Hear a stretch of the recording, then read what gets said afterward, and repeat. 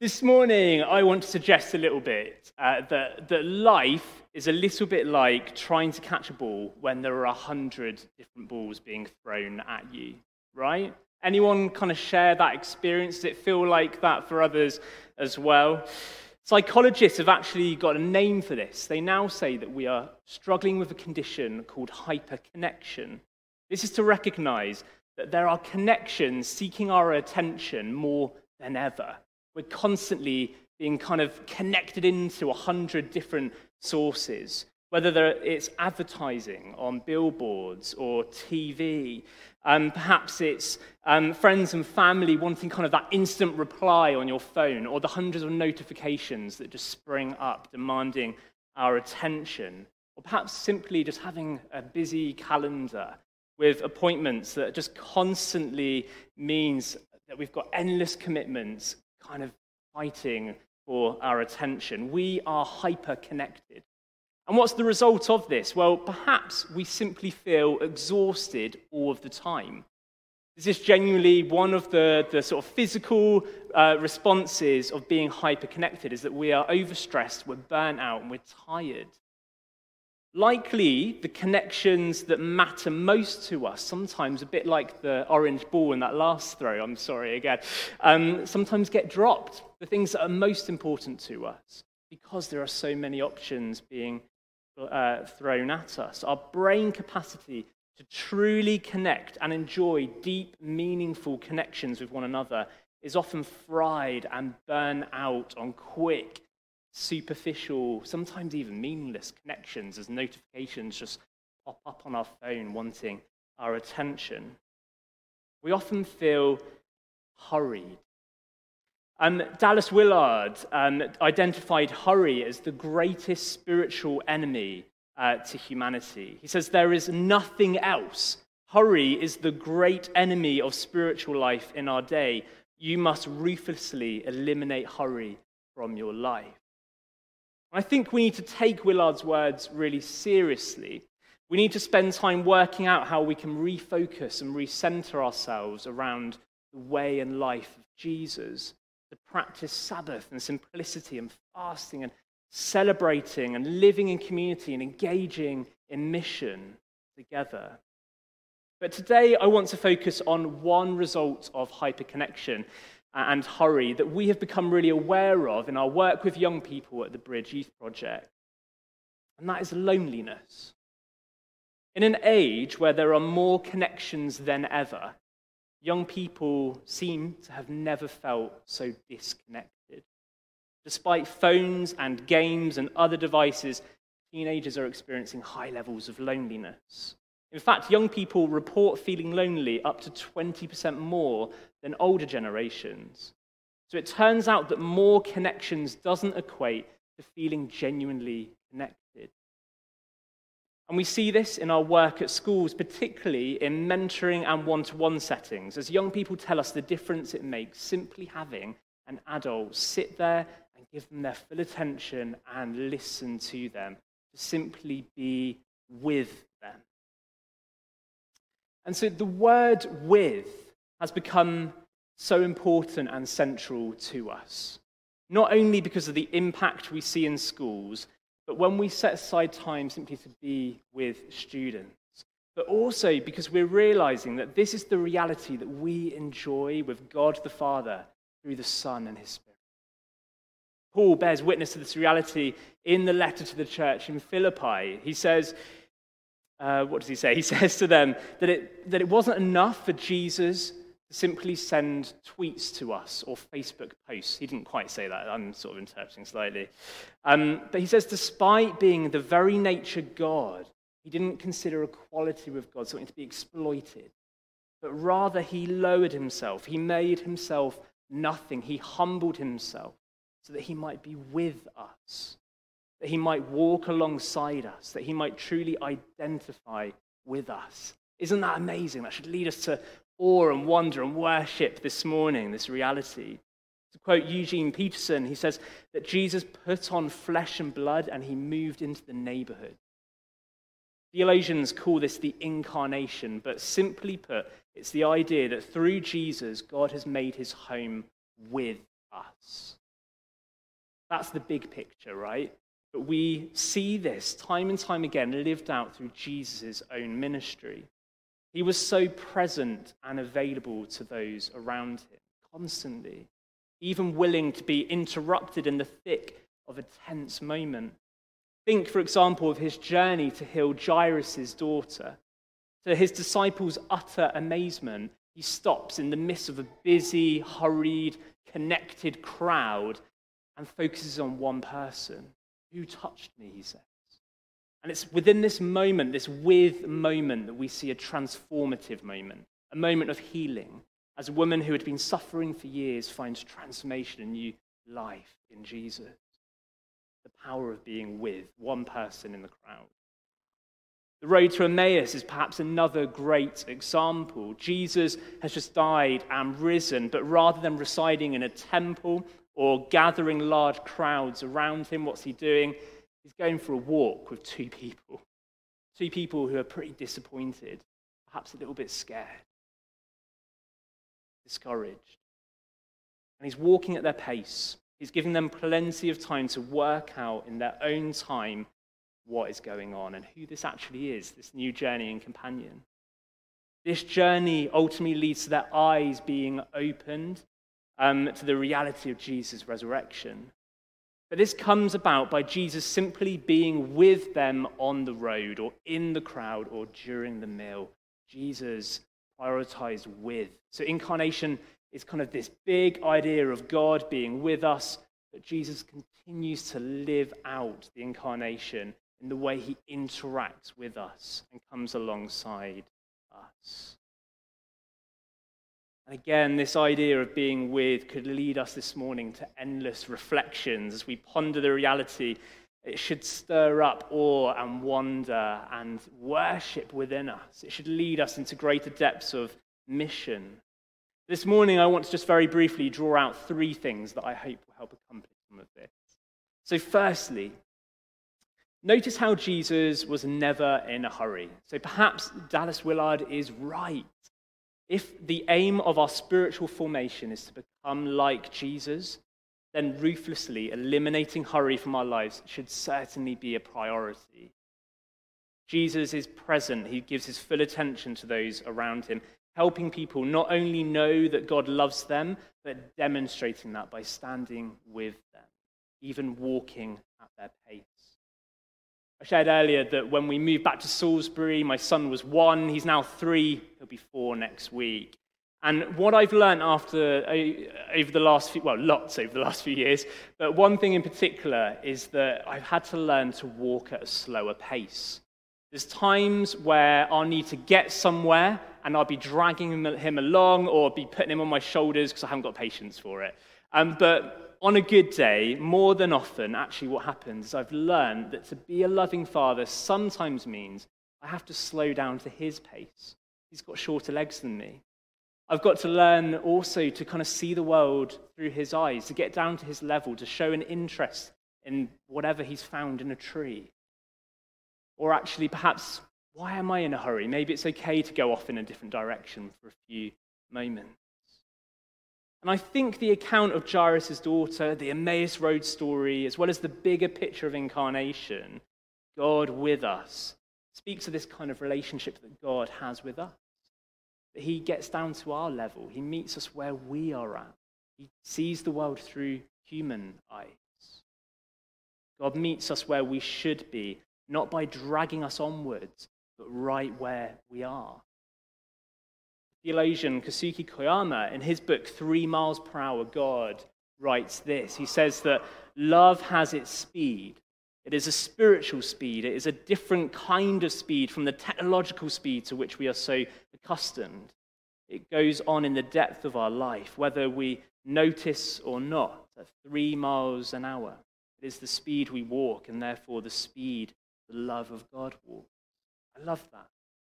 God slows himself down to the 3 miles per hour, the speed that we walk at, so that he might walk in step with us, to walk at our pace with us. And so God meets us in our joys as well as our sorrows and our pain and our sickness, in our goals and our productivity, as well as our depression when we're struggling to perhaps be motivated to achieve or do anything at all, in our triumphs, as well as our sin and failures. God meets us at 3 miles per hour, the speed of walking, the speed of love.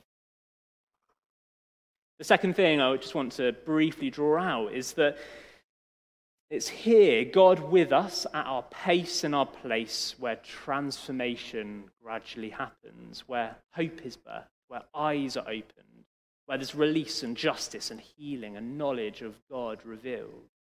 God has come to where we are, even embracing death on a cross, Paul writes, so that he might also raise us up and exalt us with him in his resurrection, to make all things new, to make the resources of heaven available to us, to bring transformation and healing and wholeness. To quote Athanasius, the great church father, Jesus became what we are so that we might become what he is. Christ has come to where we are so that we might ultimately be swept up into the divine life, to experience and enjoy fellowship and communion with God the Father. And so through the death and resurrection, Jesus has made this possible, to enjoy the very life and being of God. And thirdly and finally, Paul writes that in your relationships with one another, have the same mindset of Christ Jesus. Paul expects Jesus' followers to adopt an incarnational mindset, a mindset of being with others, to put the interests of others above our own, to learn to walk at the pace of the other, in the path of humility, of sacrificial love. It is the way of Jesus. It's the way of deep, meaningful connections in an age of hyper-connection. It's the way of sacrificial love in the age of the self. Learning to be with those around us might just be the antidote needed to bring change and hope within our pandemic of isolation and loneliness. This week, as a nation, we suffered the loss of Her Majesty, the Queen Elizabeth. And I think she was someone who embodied in many ways the mindset of Jesus, and we've shared this morning already. She saw her high position, yet adopted the mindset of duty and service to those around her. I wonder if some of the loss that we're experiencing in this moment is not only because of the amazing person that she was, but also for this mindset and values which she stood for, which increasingly, in an individualistic, in a secular age, we're mourning the loss of in public figures. We rarely see these kind of lived out in the sort of public sphere. This idea of duty and sacrifice and a spiritual calling under God, these are all things that are rarely demonstrated in an increasingly secular culture. So as we mourn the loss of the Queen, I think also we have an opportunity to remember that we can continue to live out the story that she was being swept into herself. That we too can be captured by the love of Christ, that we make it our life's duty to come alongside those around us in sacrificial service and love. Let me pray for us for a moment, and then I would love just to share a little bit of the work of the bridge with you. But let's pause and pray.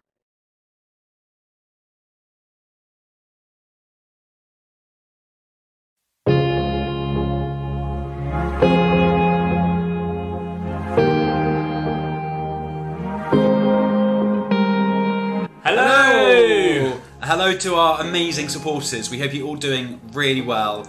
Since 1994, the Bridge Youth Project has become a distinctive Christian presence among Salisbury schools. During that time, we have always sought to adapt to the changing needs and opportunities within each school, so that we can continue to be a transformative and consistent presence. Over the last few years, we've trained up and positioned mentors into schools from local churches. We've delivered pastoral sessions, one-to-one sessions, RE lessons, collective worships and whole day events. We have great relationships now with around 30 schools, and our work is beginning to expand across Wiltshire as well. Increasingly, we are being invited to embed our work more and more within the life of each school. and we recognise the impact of this as conversations that begin in lessons overflow into the corridors. And as a result, we've started to move away from our vision to bring Christian faith, hope and love to young people, and make that switch to being with, to slowing down and being that consistent and available presence in the heart of every school and that beacon of light to school communities. This year we are excited to be piloting a brand new approach to schools work, and as of September we are in 13 schools developing and introducing chaplaincy for a whole day or two every single week. Chaplains will be available to the whole school community, to students, to staff. They'll be visible, approachable, great listeners and advocates for young people's mental health and spirituality. They will enrich the school's mission and ethos, support staff and students through wellbeing courses, and be a link with the local churches, assist with RE lessons and collective worships, and so much more. We are so excited to have this opportunity, and even more excited to already be seeing the impact that it's having.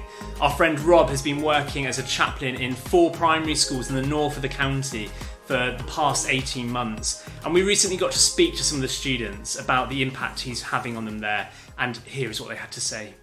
He makes things so normal, like you're just talking to your friend, and he helps so much, and he has loads of fun with you because he knows exactly what you like doing and what you like to talk about.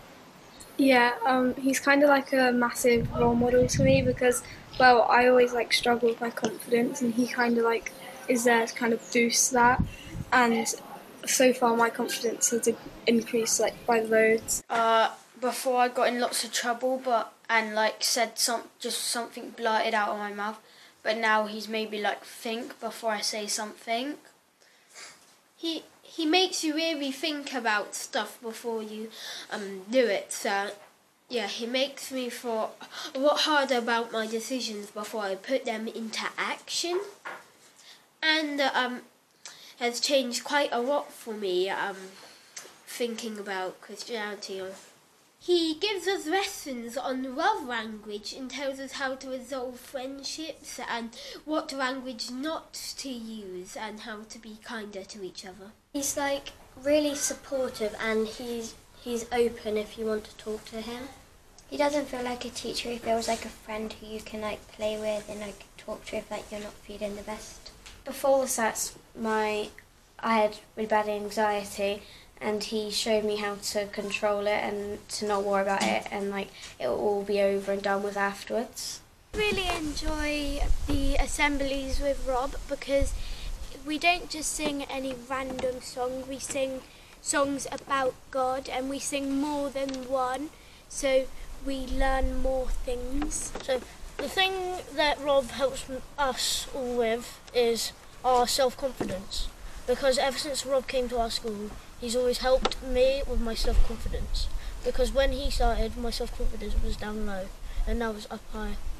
I also really struggled with confidence until Rob and I met, and we decided to start doing the clubs as we did, and it built our self-esteem as well. For me, ever since Rob's came, I feel like I can accomplish anything in the world. I hear children down the corridor shouting, "Rob!" when they see him, and they are delighted to see him because they know if they need him, they can come and talk to him. Spiritually, Rob brings out the spirituality in all of us. It's odd to define and quite difficult to define, but when he talks about things from a different perspective. So where we are talking about things in a head and deputy and educational context, Rob will bring in spirituality and make you think more about how children are feeling and how families are feeling and where they are in their spiritual journey.